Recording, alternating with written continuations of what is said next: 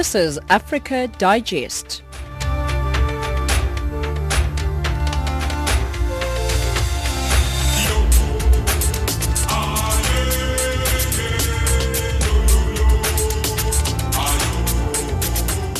It is 1700 hours Central African time right here on Africa Digest on Channel Africa as we give you news from an African perspective. Hello and welcome to the program. My name is Spumelele Zondi.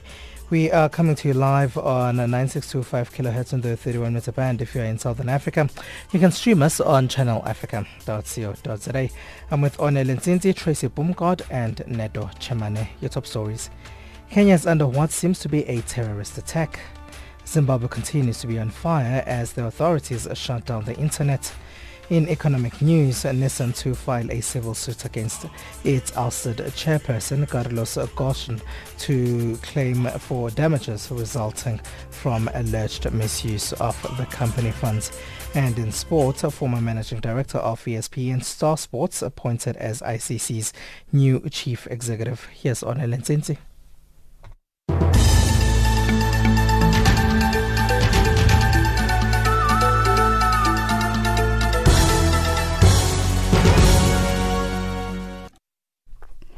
Thank you, Spo. The Desert Hotel complex in Kenya's capital Nairobi has come under attack. 2 explosions and gunfire were heard, with vehicles on fire and people being evacuated. Witnesses say they saw armed men entering the complex before the explosion. Sarah Kimani has the latest. Initially, other people saying that they heard the attackers came in hurling grenades into the hotel, so scaring away the security officers and then beginning to shoot. What we know for sure is that the 6B2 hotel in the capital, Nairobi, is under attack right now. What we can hear is gunfire. We can see a huge cloud of smoke billowing from the hotel, and also we can see a huge fire just at the entrance of the hotel. Furthermore, police teams have been dispatched to the scene where the incident is with at least 1 fatality. Sarah Kimani explains further. We still do not have any figure of casualties, but I saw at least 3 people being evacuated from the hotel. One of them had a wound on the face. It looked like something and he was screaming. Then we have, I spoke to a couple, I suspect they were here on honeymoon, holding on to their rosary. They had just been evacuated. And when I spoke to the young man, he said all he thought is that it was a terrorist attack and that he thinks the hotel is under attack. We still do not know the casualties or any fatalities from that hotel. The International Criminal Court has acquitted former Ivory Coast President Laurent Gbagbo over post-electoral violence in the West African nation in a stunning blow to the War Crimes Tribunal in The Hague. Judges have ordered the immediate release of the 73-year-old depot strongman, the first head of state to stand trial at the troubled ICC. Gbagbo faced 4 charges of crimes against humanity over the 2010-2011 bloodshed in which around 3,000 people were killed. The release was suspended until Wednesday to give the prosecution time to respond to the shock judgment. Massive looting and chaos has been reported in Zimbabwe as angry protesters react to the fuel price hike in the capital Harare and Bulawayo. The main office of Zimbabwe's opposition party MDC was torched. Photos show security gates broken down, windows smashed and debris on the floor. Several people have been killed and hundreds arrested following protests which have entered their second day. Social media platforms have also been blocked and businesses have closed as police patrol the streets, the BBC's Andrew Harding reports. Across Zimbabwe, many shops, schools and businesses remain closed. There are reports of looting and of violent clashes. There are also signs that mobile phone and internet access has been restricted. Zimbabwe's government has blamed the opposition and human rights organizations for orchestrating street violence. But many people insist the protests are a spontaneous response to rising prices, a currency crisis and deepening economic hardship. And lastly, Gabon's Ali Bongo is back in Libreville after months abroad recovering from a stroke, ending an absence that has spurred political turbulence. Returning from Morocco in the early hours of the morning, Bongo presided over a ceremony at which ministers from the new government were sworn in. Gabon has been without an effective government for months since Bongo suffered the stroke in late October during a visit to Saudi Arabia. His return came 8 days after a small group of renegade soldiers briefly tried to stage a coup before it was crushed by the security forces. Channel Africa News, I'm Onelin Nsinsi.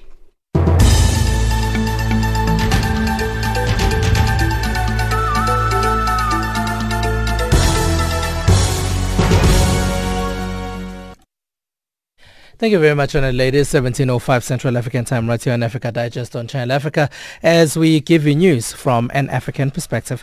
Let's start with a developing story from Kenya. An upscale hotel complex in Nairobi is under attack with a blast and heavy gunfire. Witnesses and police at the scene are calling it a terror attack.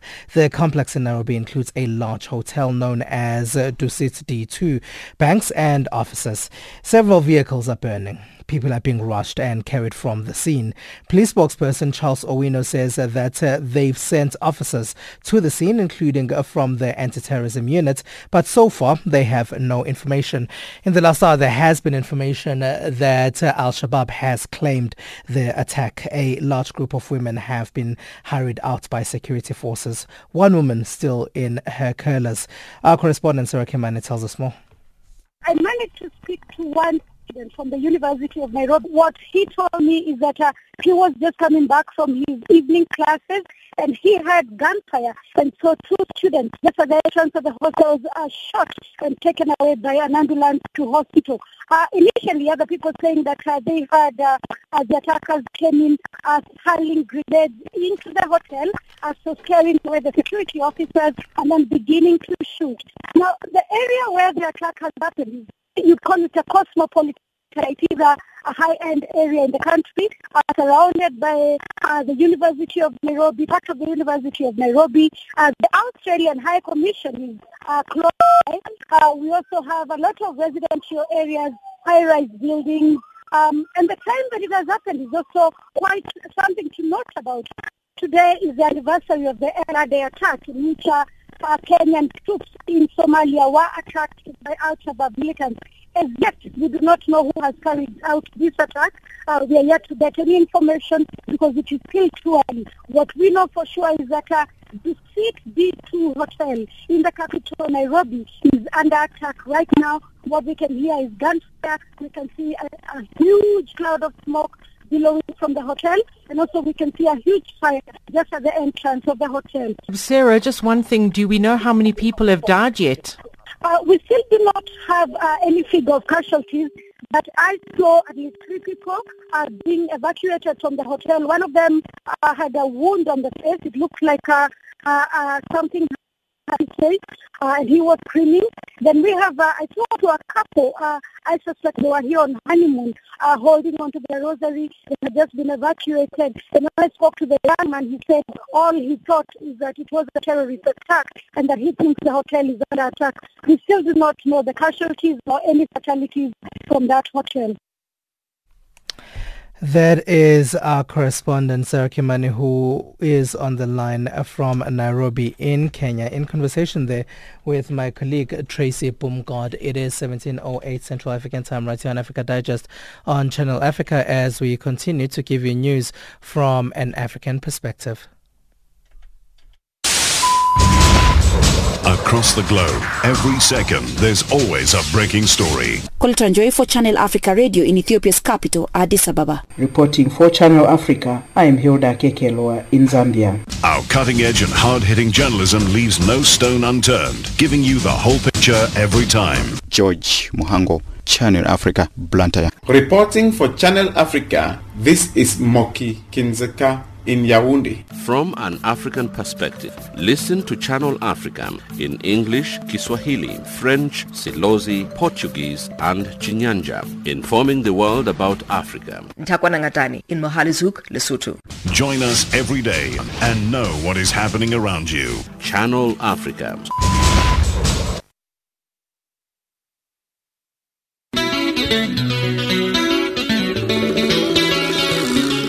Habari etise mache mingabo baoni kedu mbote ndemne bonsoir.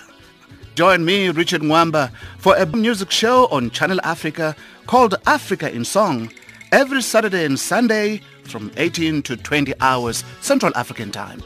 Africa in Song, Saturday and Sunday from 18 to 20 hours Central African Time.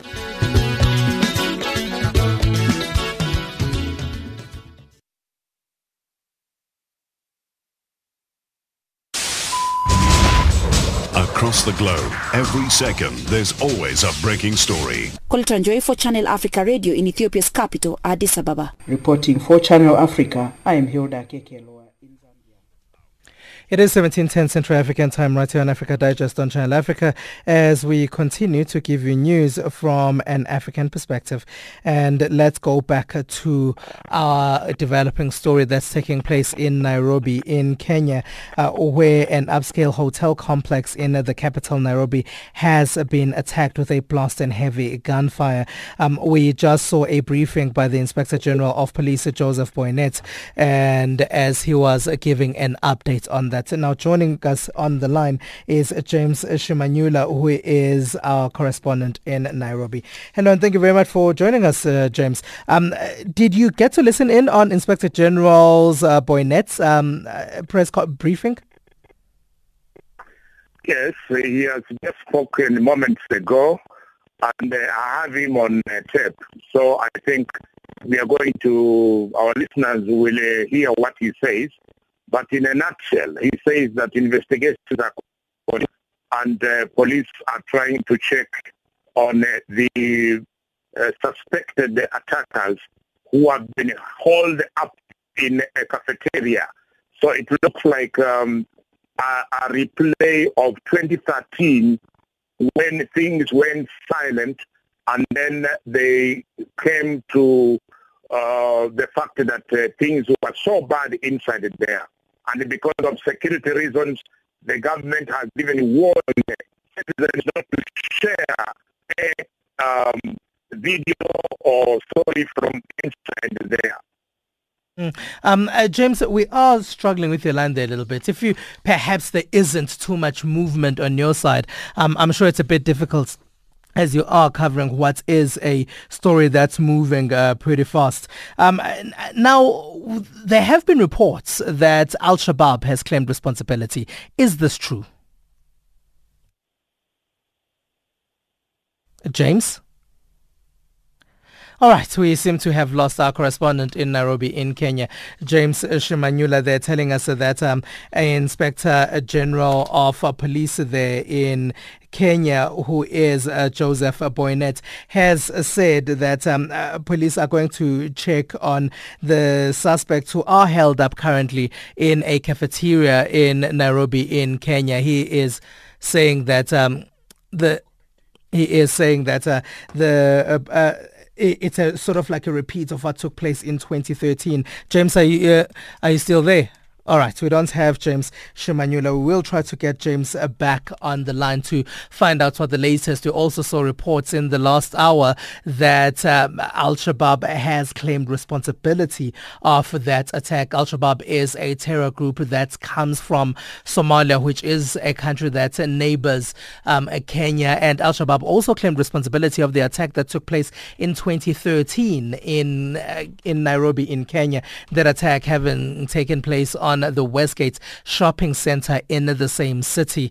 We are trying to get James on the line, and we will get back to that as soon as we get James Shimanyula back on the line. Your time is 17:14 Central African Time. If you have any views about what's happening in Kenya, you can get in touch with us. We are on Channel Africa 1 on Twitter. It is Channel Africa numerical 1 on Twitter. You can also send us your emails. It's info@channelafrica.co.za. That is info@channelafrica.co.za if you want to give us your views on what's taking place currently in Kenya.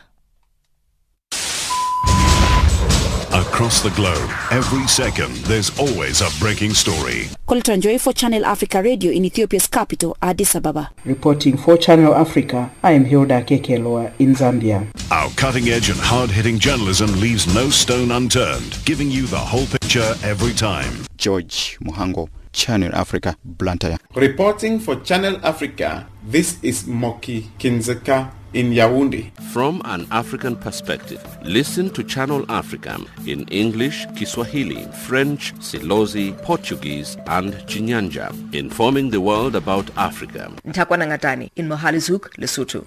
Join us every day and know what is happening around you. Channel Africa.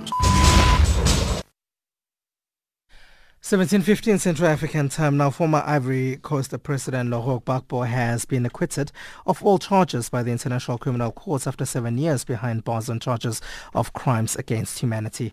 Judges at the court have delivered the eagerly awaited judgment after Gbagbo's requests for an outright acquittal or conditional release. About 3,000 people were killed in the West African nation in a violent standoff during 2010 and 2011 when Gbagbo refused to accept defeat in an election against his bitter rival and now Ivorian President Alassane Ouattara. Last year, former Congolese Vice President Jean-Pierre Bemba was also acquitted on appeal for crimes allegedly committed by his militia in the Central African Republic in 2002 and 2003. For more on this, Channel Africa's Zekona Miso spoke to Amal Nasser, representative of the International Federation for Human Rights in the Netherlands, who was in court when the judgment was handed down.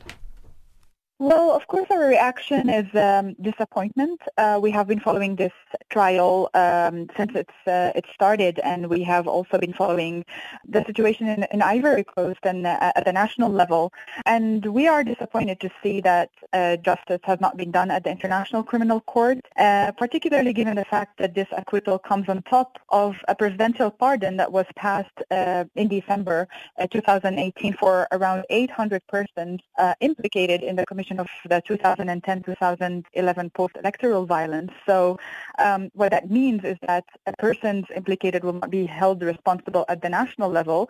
And as we have seen today, they were not, these two accused persons at the ICC were not held responsible at the ICC either. Yeah. And what that leaves us with is, as you said in your report, more than 3,000 persons were killed in these violent times, and that leaves all these victims and their families without redress and without justice. Now let's look at the key points of the judgment, Amal, which of course led to this particular decision. Try and unpack that for us. That's actually more complicated than it should be, because the decision is not made available yet. The full decision has not been published in writing yet, and that is because the judges felt it is more important to decide on the matter and not keep those who they found not responsible for the crimes in detention when the same chamber found them not guilty of these crimes they're charged with. So the full reasoning of the judges is not available yet, but the broad strokes of that judgment were pronounced in today's hearing. And essentially what the judges, or the presiding judge rather, told us is that in their opinion, and we have to note, of course, that this judgment is made in majority, so 2 of the 3 judges formed this decision. What they find is that the prosecutor has failed in demonstrating that Gbagbo had a common policy or a plan to commit these crimes that they are charged with. So it is not only important to prove that these crimes were committed, but to also prove that these crimes were committed in further policy to commit these crimes, or they have to be linked to a pattern, a broader pattern that Gbagbo is responsible for. And they have also told us that the speeches, the judge told us today, the speeches that Gbagbo was giving in the post-electoral period, the prosecutor failed to prove that these speeches resulted in inciting or ordering or soliciting these crimes. Amal, we also understand that prosecutors are going to be given a chance to have their say on the judgment before Gbagbo is freed. What are they expected to say? And we know that there were people also protesting outside the court. Paint a picture of us around that. Yes, the prosecutor has the right to appeal, and they were asked today if they are willing to do that. And the prosecutor outlined the complication of them willing to or wanting to appeal or deciding on whether they want to appeal a decision that is not available to them yet. And basically they said that for them to file an appeal responsibly, they need to have access to this decision. But indeed, the people protesting outside the court and also in the public gallery, some of them were quite happy to see this decision coming. They were chanting justice for Gbagbo, and some of them are quite enthusiastic to hear about the acquittal and release of Gbagbo and Blé Goudé. Then you have the other half of the room who was quite concerned and disappointed. Amal Nasser is a representative of the International Federation for Human Rights on the line from The Hague in the Netherlands, in conversation there with Zekona Miso. Now, the Constitutional Court in the Democratic Republic of Congo has started examining the appeal by Martin Fayulu, who has said that the results released last Thursday, which are provisional, were an electoral coup, and is demanding a recount. Fayulu filed his appeal on Friday. The court has a week to study the request before giving its ruling, with the new president scheduled to be sworn in on 22 January. According to the Independent National Election Commission, or CENI, on Sunday, Southern African Development Community SADC, a bloc that includes Angola and South Africa, called for a unity government and urged a recount to provide the necessary reassurance to both winners and losers. For the latest, we're now joined on the line by our correspondent in Kinshasa in the Democratic Republic of Congo, Jean-Noel Bamwenze. Hello, and thank you very much for joining us, Jean. What's the latest? What transpired in court? Yeah, I'm still here at the Constitutional Court where the hearing in this Fayulu's appeal has just been suspended and it will resume on Friday. The decision to suspend the hearing has been taken after the General Prosecutor called on the Constitutional Court to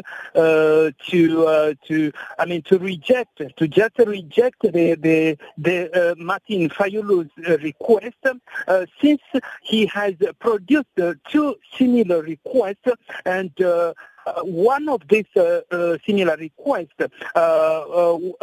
attributed him 8 million votes, and the other one attributed him 11 million votes.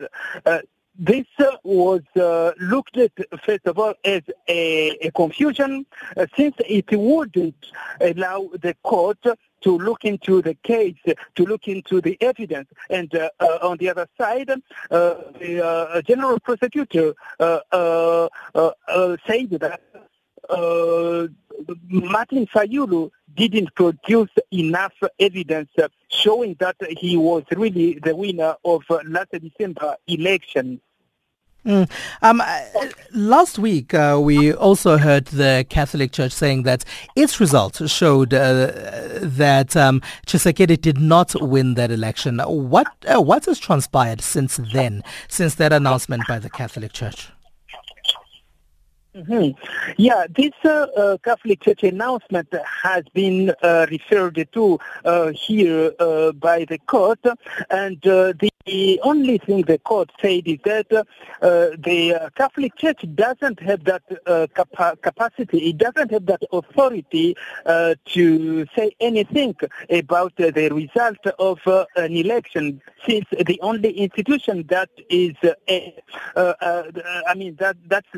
has that authority to declare so winner is only the Independent National Electoral Commission.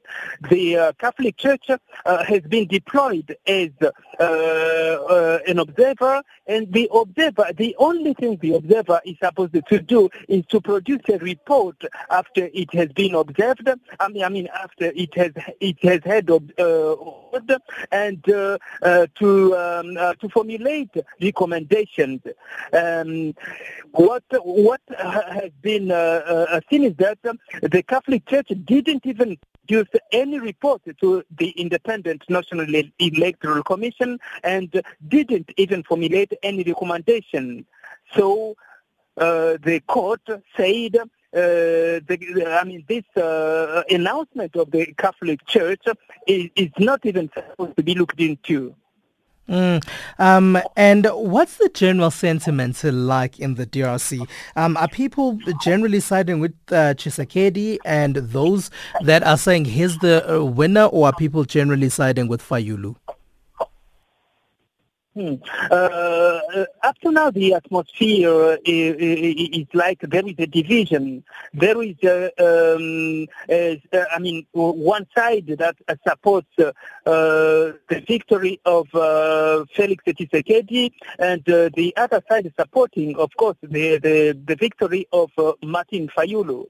And what we can realize is that most of opponents are behind Martin Fayulu, while Martin Fayulu's coalition, well known as Lamuka, is made by different platforms and parties, including the movement of Liberation of Congo of Jean-Pierre Bemba, and this Ensemble pour le Changement of Moses Katumbi. While, as you know it very well, these two political leaders are really very, very famous here in the Democratic Republic of Congo, while the Tshisekedi's coalition, known as Cap pour le Changement, is made only by two political parties, and that's his own party, the UPS, and Vital Kamerhe's party, the UNC. So this Tshisekedi's victory is, has brought a serious division here in the Democratic Republic of Congo. And in court today, who was there? Were supporters of both coalitions there, or was it just Fayulu supporters? Yeah, here at the Constitutional Court, as I'm talking to you now, I can even still see supporters of both sides, supporters of the Lamuka coalition of Martin Fayulu, and the supporters of the Cap pour le Changement of Felix Tshisekedi. And both sides, Martin Fayulu was not present personally, he was not personally present, and Felix Tshisekedi, who's now looked at, who has now been declared as the provisional president, was not there as well. But both sides were represented by teams of lawyers. How long is this process going to take now? Yeah, according to the law, since they have heard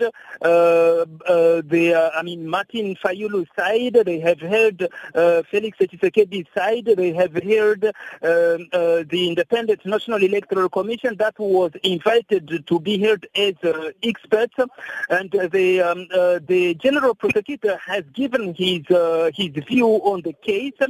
The case now is suspended for 48 hours. This means it has to resume on Friday, according to the law. All right. Thank you very much for joining us.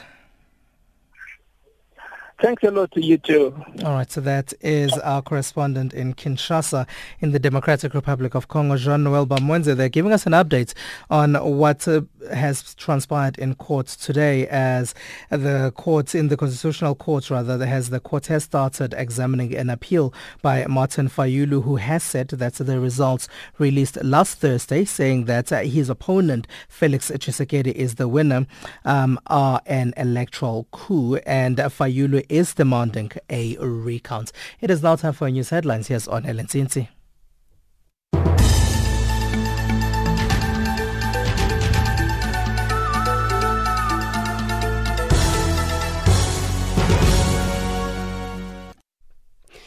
Militant group Al-Shabaab has claimed responsibility for the attack on the hotel and office complex in Nairobi, Kenya.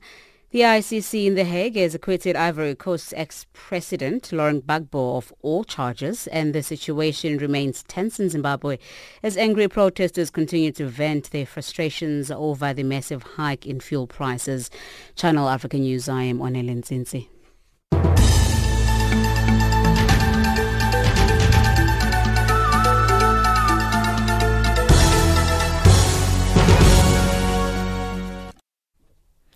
It is 17:30 Central African time. You're still listening to Africa Digest on Channel Africa as we continue to give you news from an African perspective. Now, there is a heavy police presence on Zimbabwean streets as more violence is expected on day 2 of the national shutdown. Angry protesters in Zimbabwe's capital Harare barricaded roads and burned tires yesterday after President Mnangagwa announced a massive fuel price hike. In Bulawayo, police fired tear gas to disperse hundreds of protesters.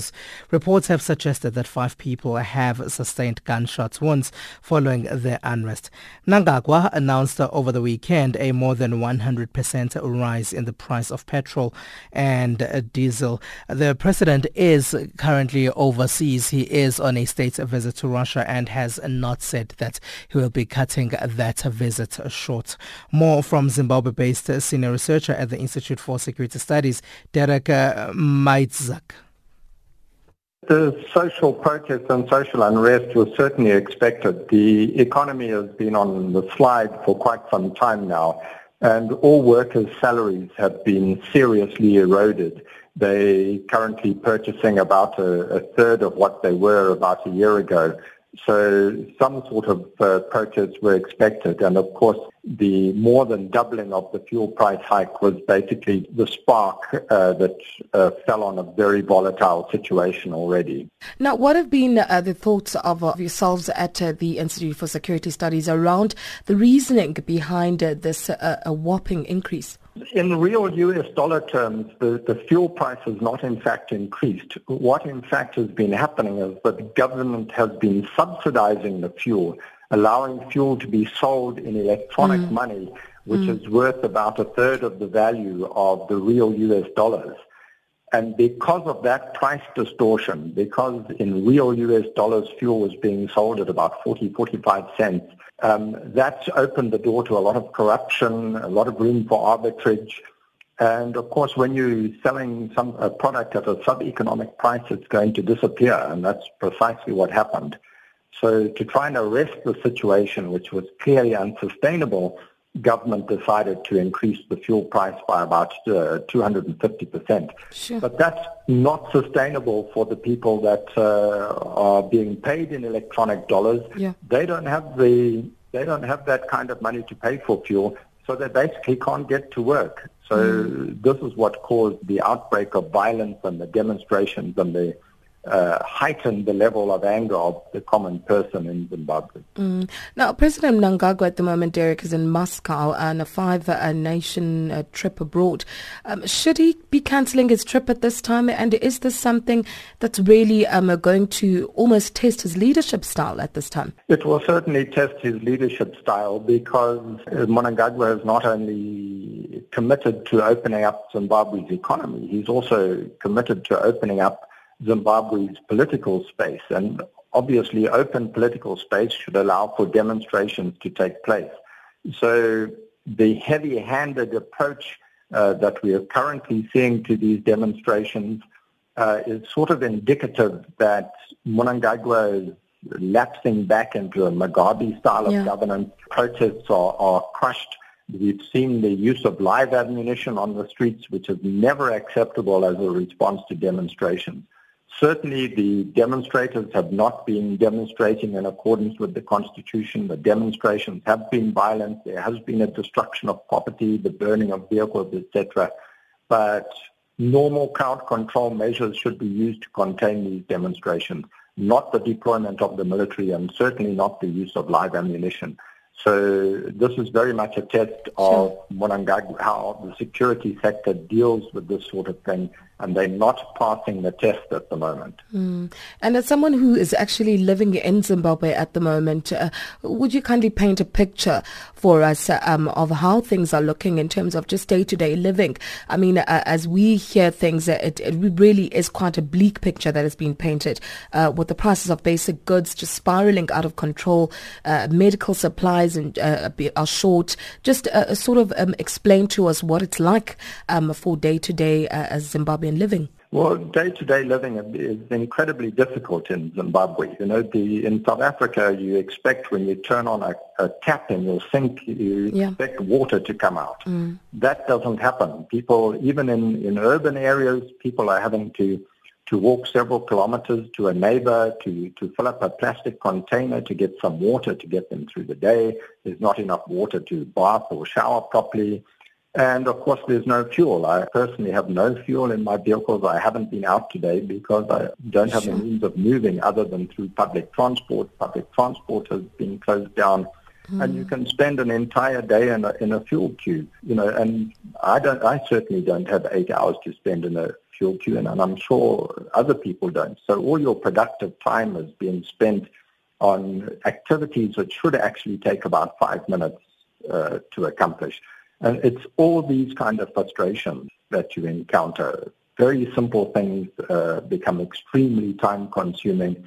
And at the end of the day, you may not achieve what you set out to do. You can spend 8 hours in a fuel queue only to find that the fuel has run out by the time you get to the front of the queue.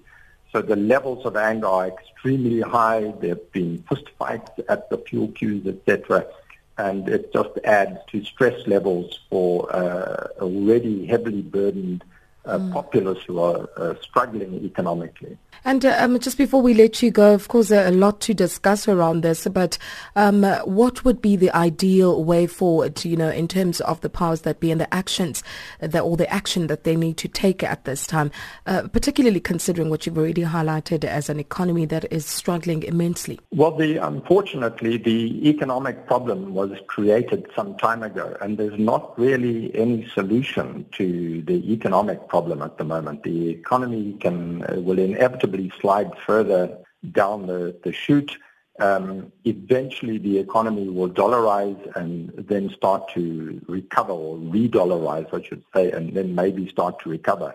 But there's going to be a lot of pain felt along the way, and a lot of people are going to suffer considerable hardships as their salaries further erode.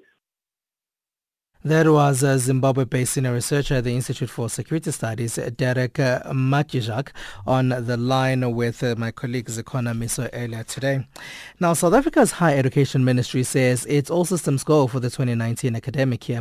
As it stands, the National Student Financial Aid Scheme has been able to provide funding to over 300,000 students, while those from poor working-class families will receive free education. The department's media liaison officer, Langa Ngangelele, explains. We are, as the Department of Higher Education and Training, prepared for the start of the academic year. Since registration started in most TVET colleges as well as in some universities last week, we have not yet received any sort of negative outcome in terms of the way the registration is proceeding. In instances where there has been challenges like in UNISA, the department was able to intervene, and as from this week, the university has gone back to normality, and we are hoping as the registration continues, we will not be seeing any of the challenges that will require the department to intervene. The department stands ready to intervene where there are challenges. Talk to us about funding of the students. At the moment, we know that the National Student Financial Aid Scheme has been able to provide over 300,000 students with funding. What about now the free education program that is specifically to provide support to students who are from poor and working class families? As you've correctly said, from the time the Minister appointed the administrator, Dr. Randall Carlson, there has been a significant improvement in a way that NSFAS functions. You will recall that late last year when NSFAS closed the applications for 2019, it was standing at over 410,000 applications. Which by December, most of them have already been looked into, and that people who had applied have been told the outcome. NSFAS continues to work in terms of the remaining, which are very few, in terms of confirming the funding. But we are quite happy with the progress that it's making as the Department of Higher Education and Training. In as far as the issue of the free fee education, you will also note that, of course, it's for the people that come from poor and working class families whose combined income is 350,000, and these are the new applicants that we received as from last year. And of course, we are continuing this year with those that started with the new setup last year to continue for them to continue receiving the free education, those who are qualifying. So it will be, as it was said, implemented over a couple of years, which is about 5 years, up until the cohort that started last year finish their degrees. The Minister has recently called for, among others, the scraping of registration fees in institutions of higher learning and also discouraging walk-ins. Is this something that universities or TVET colleges are complying with? We are discouraging walk-ins into institutions. We are asking students to rather use an online service which we have made available as the Department of Higher Education and Training. The 3 ways in which the students can be able to access or register their name is through going to an internet and go to www.catch, which is CACH.dhet.gov.za.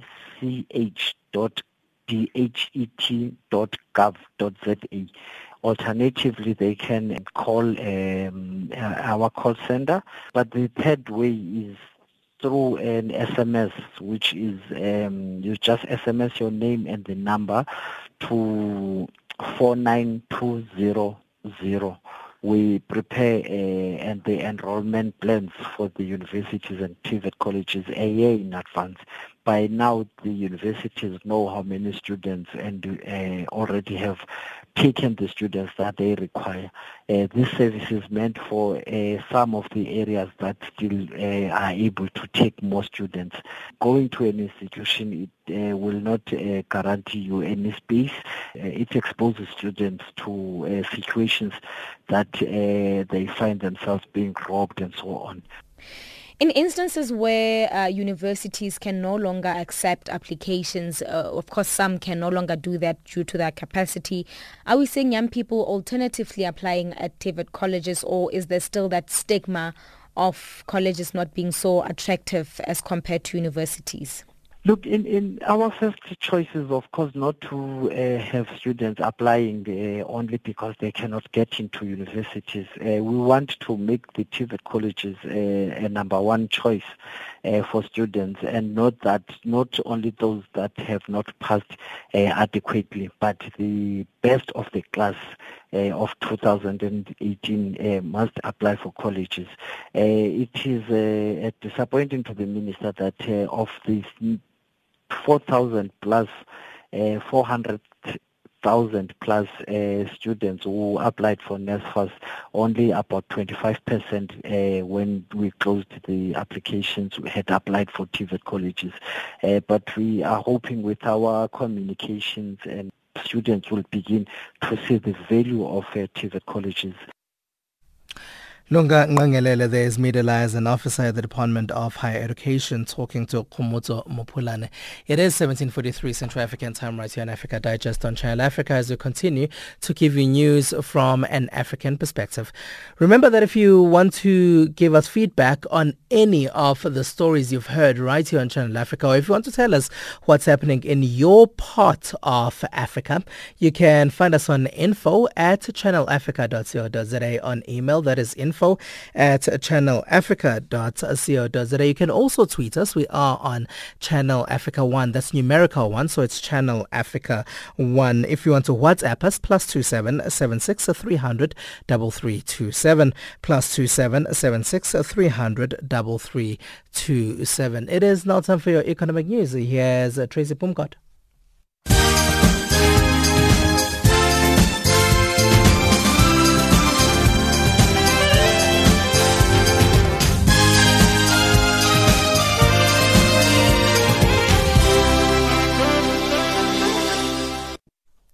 Thank you. Zimbabweans are accusing President Emmerson Mnangagwa of failing to live up to pre-election promises to kickstart growth in the country as fuel price protests continue.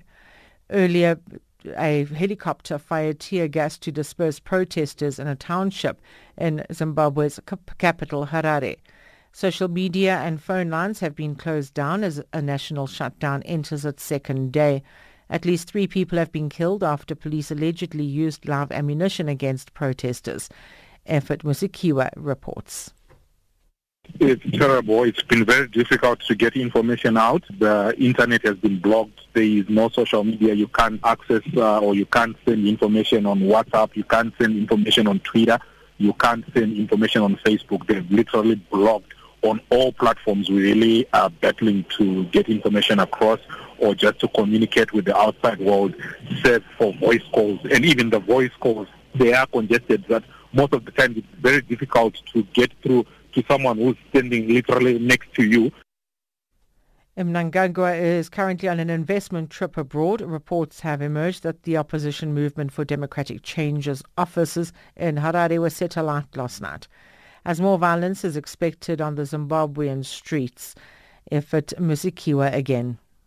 We've actually just spoken to the MDC national spokesperson, Jacob Mafume. We do also understand that their headquarters was bombed last night, and they are calling on SADC to intervene. They say that the same intervention that SADC is trying to do for the DRC should apply to Zimbabwe as well. There shouldn't be double standards of application of standards. So really, it's only the MDC up to now that has spoken to us. We've been to the office of the Vice President, but they are locked in meetings, so we still haven't received any official communication from the government as of now. Sibanye Stillwater Mine in South Africa says contingency plans are in place to minimize the possible impact of a strike at its platinum operations next week. Chief Executive Neil Froneman says Sibanye is preparing for the planned strike. The Association of Mine Workers and Construction Union, AMCU, announced that it is planning to strike at the company's local platinum operations, expanding an earlier stoppage affecting its gold facilities. The new strike would begin on January 22nd and involve around 12,500 of its members. Communal farmers in the areas in Limpopo, South Africa, affected by the outbreak of foot and mouth disease, say they are battling to raise tuition fees for their children following a ban on the trade of cattle in their villages. More than 1,000 cattle farmers in the Vhembe district cannot trade their livestock until the disease is contained. Farmers say it's unfortunate that the outbreak came at a time when they usually sell some of their livestock in order to cover their children's school registration fees. Gianio Matida is the president of African Farmers Association of South Africa in Limpopo. When there is this restriction and about this foot and mouth disease, the money that they used to receive, which they use it for education, especially now school has opened, now they've got a challenge because they have no money. The animals have all been restricted, so they cannot get a license to slaughter them.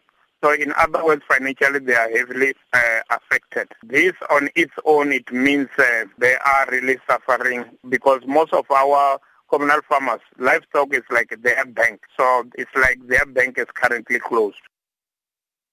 JP Morgan Chase has reported a lower than expected quarterly profit. Shares of the largest U.S. bank by assets fell 3% in early trading as the lender posted declines in revenue in 3 of its 4 main businesses in the fourth quarter. Trading desks at banks have been shaken by global growth concerns and the ongoing trade war between the United States and China, with bank stocks underperforming the S&P 500 index in 2018 by 13%. The US dollar is trading at 363.63 Nigerian naira, 10.31 Botswana pula, at 100.71 Kenyan shillings, and at 11.87 Zambian kwacha.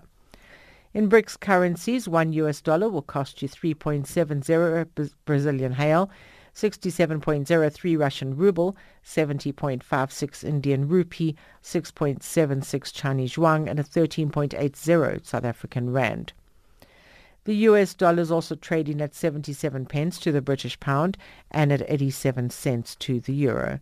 Looking at commodities, gold is trading at $1,291 and platinum at $800 per ounce. The price of Brent crude oil is at $59.73 a barrel. For Channel Africa News, I'm Tracy Bumgard.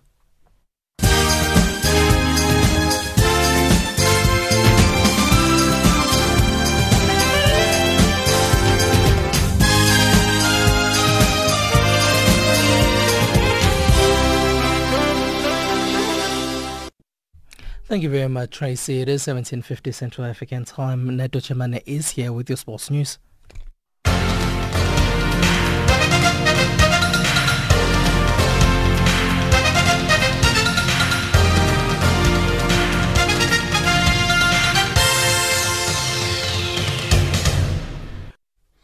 Thank you, Spumelele. A very good evening to all sports fans. Starting off with cricket news. Manu Soni, the former managing director of ESPN Star Sports, has been appointed as International Cricket Council's ICC new chief executive, the sports governing body announced this afternoon. Soni will join the ICC next month before formally taking over the reins from David Richardson, whose contract expires at the end of the World Cup in July. Indian-born Soni was the anonymous choice following a global recruitment process led by the ICC chairman Shashank Manohar and the nominations committee. Former Singapore Sports Hub chief executive Soni is also a non-chief executive director and member of the audit committee at the English Premier League soccer club Manchester United. On to tennis news. World number 4 Naomi Osaka easily took care of Magda Linette of Poland in the first round of the Australian Open on Tuesday. The 2018 US Open champion won the tie 6-4, 6-2. It was 8 consecutive wins at Grand Slam level for Osaka, and asked why she loves Australia, the Japanese had this to say. Well, you guys are always really friendly, and I don't talk much, so it's pretty easy to have a conversation. Everyone's really nice here, so I just love coming. It's really hot, and I like to sweat, so. On to soccer news. South African soccer legend Philemon Chippa Masinga will be given a provincial official funeral when he is laid to rest in Klerksdorp in the Northwest Province next week, Thursday. The National Sports Ministry confirmed this afternoon that the request for a provincial official funeral has been sent to President Cyril Ramaphosa, and it is expected to be given the green light. Sports Ministry spokesman Vuyo Mhanga said it will be in no time until South Africans are brought into confidence that the request has been approved by the President. The family has also indicated that the memorial service will be held in Johannesburg on Friday, January the 18th, and another one will be held in Northwest next Tuesday. South African Absa Premiership club Orlando Pirates will play defending CAF Champions League champions Esperance of Tunisia in an empty stadium when they meet in the group stages next month. The Confederation of African Football announced on Monday night that Esperance were being punished for their offensive behavior in last year's Champions League final against Al Ahly, so they will play 2 matches behind closed doors. The Tunisian Giants beat 8-time winners Al Ahly 4-3 on aggregate, completing a stunning comeback after they lost the first leg 3-1. Ahead of the second leg against the Egyptian powerhouse in Raids, the home team supporters attacked the Al Ahly bus as it was heading to the match venue. The other game, Esperance are due to play behind closed doors, will be against the Zimbabwean Giants side FC Platinum this coming weekend. On to netball news.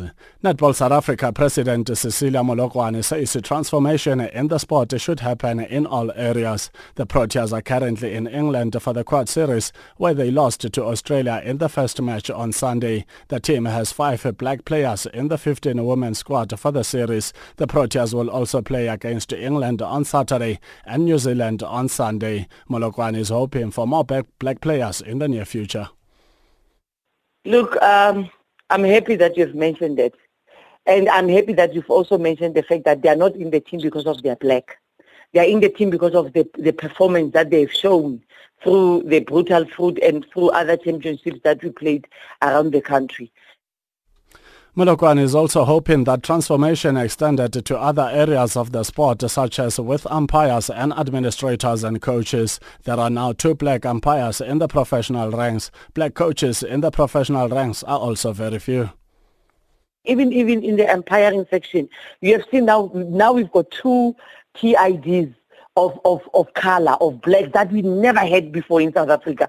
We came in last year, we put a target and we followed the target. And this year again, when we sit down as an executive to put our targets, we'll put same other targets for transformation of coaches, transformation of players, transformation of umpires, transformation of technical table coach. It cannot only be focused on players. It should be a transformation that is done everywhere, even in the executives of associate members, executives of our districts, of our provinces. It should be shown and it should reflect what it should be done and how it's wanted in this country. Stay tuned on Channel Africa for programming, news and sport from an African perspective. For Channel Africa Sport, I'm Neto and Itio Chamani.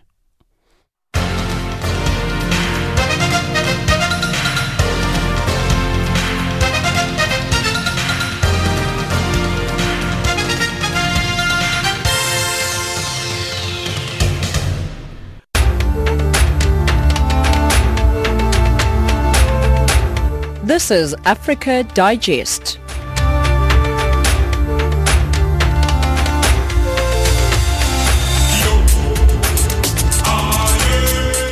It is 17:56 Central African time right here on Africa Digest on Channel Africa as we continue to give you news from an African perspective. And let's recap our top stories. Kenya is under what is now a terror attack that's been claimed by Al-Shabaab. Zimbabwe continues to be on fire as authorities shut down the internet.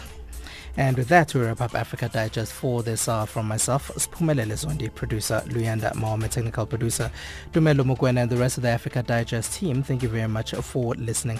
Send your emails. We are on info@channelafrica.co.za. That is info@channelafrica.co.za. And WhatsApp, we are on +27 76 300 3327, +27 76 300 3327. Tweet us on Channel Africa 1. We leave you with Linda by Shava.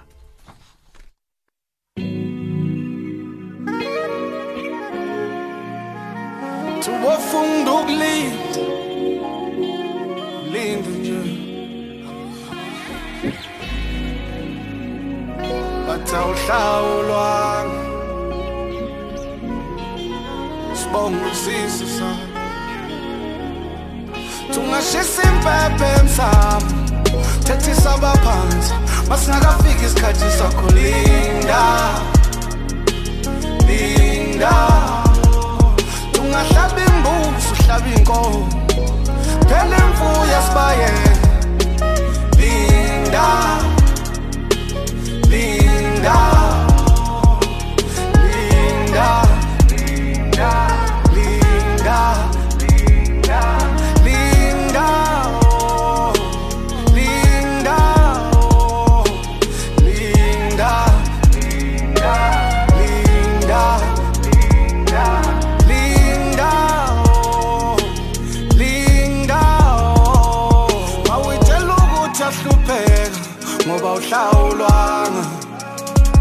ijelelelo umejele mawutshela ukuthi ahlupheka ngoba ubaba kawumazi itshelelelo phumejele mawutshela ukuthi ahlangane empilweni yakho ngenxa yesibo ngitshelelelo phumejele ngoba mina ngiyintandane suka kuleyo nkulumo itshelelelo phumejele ngoba wakhipha isisu bathi leyo ngane iyevaliwe usizo